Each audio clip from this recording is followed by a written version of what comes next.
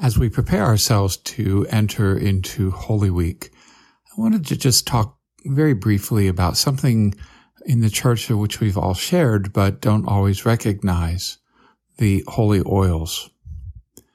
On Monday of this week of Holy Week, at the Cathedral of St. Patrick in Harrisburg, Bishop Gaynor and all the priests serving in the Diocese of Harrisburg, surrounded by deacons, religious sisters and brothers, and the faithful members of God's church, Bishop will bless the holy oils to be distributed among all of us in the use of our parishes for this next year.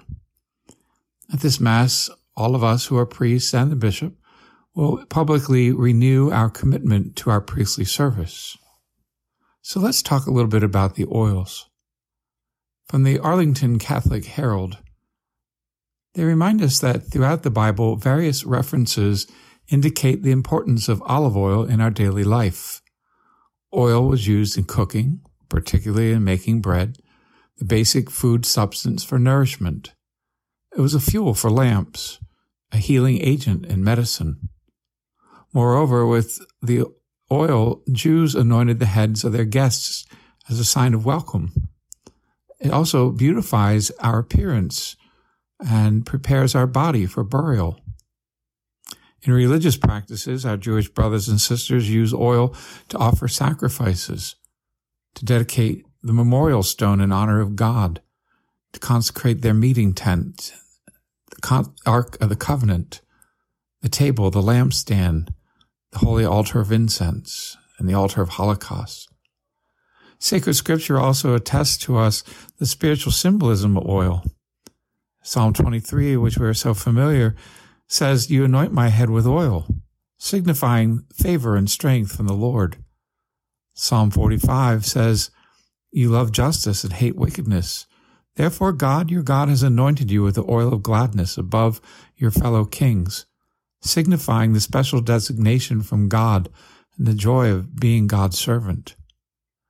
Moreover, to be anointed of the Lord indicates that we receive a special vocation from the Lord, an empowerment from the Holy Spirit. The prophet Isaiah says, "The Spirit of the Lord is upon me.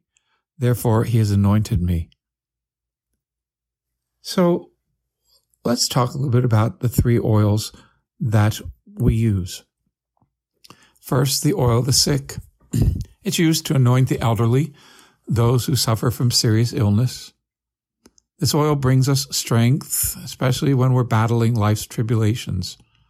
It brings comfort not only to the sick and the suffering and to the dying, but also comfort to their families and loved ones. Comfort even to the members of the church, that we have entrusted our loved ones and their suffering into the hands of the divine physician, in the hand of God.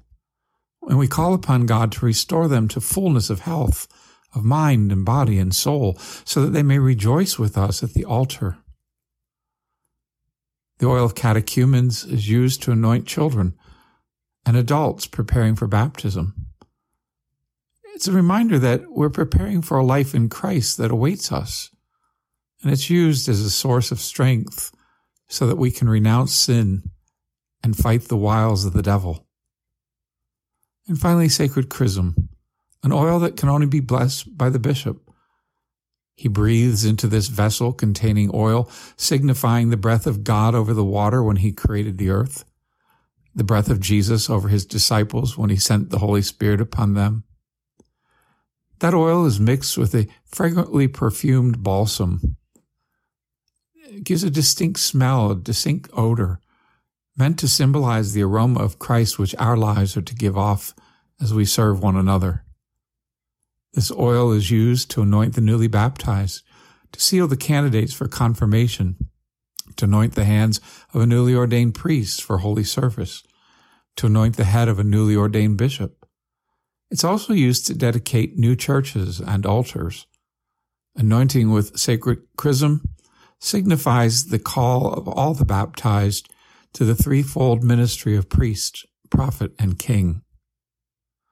So as we enter this Holy Week, as we continue to call upon God for his strength, let us use these oils for gladness, for salvation, for learning, and for serving.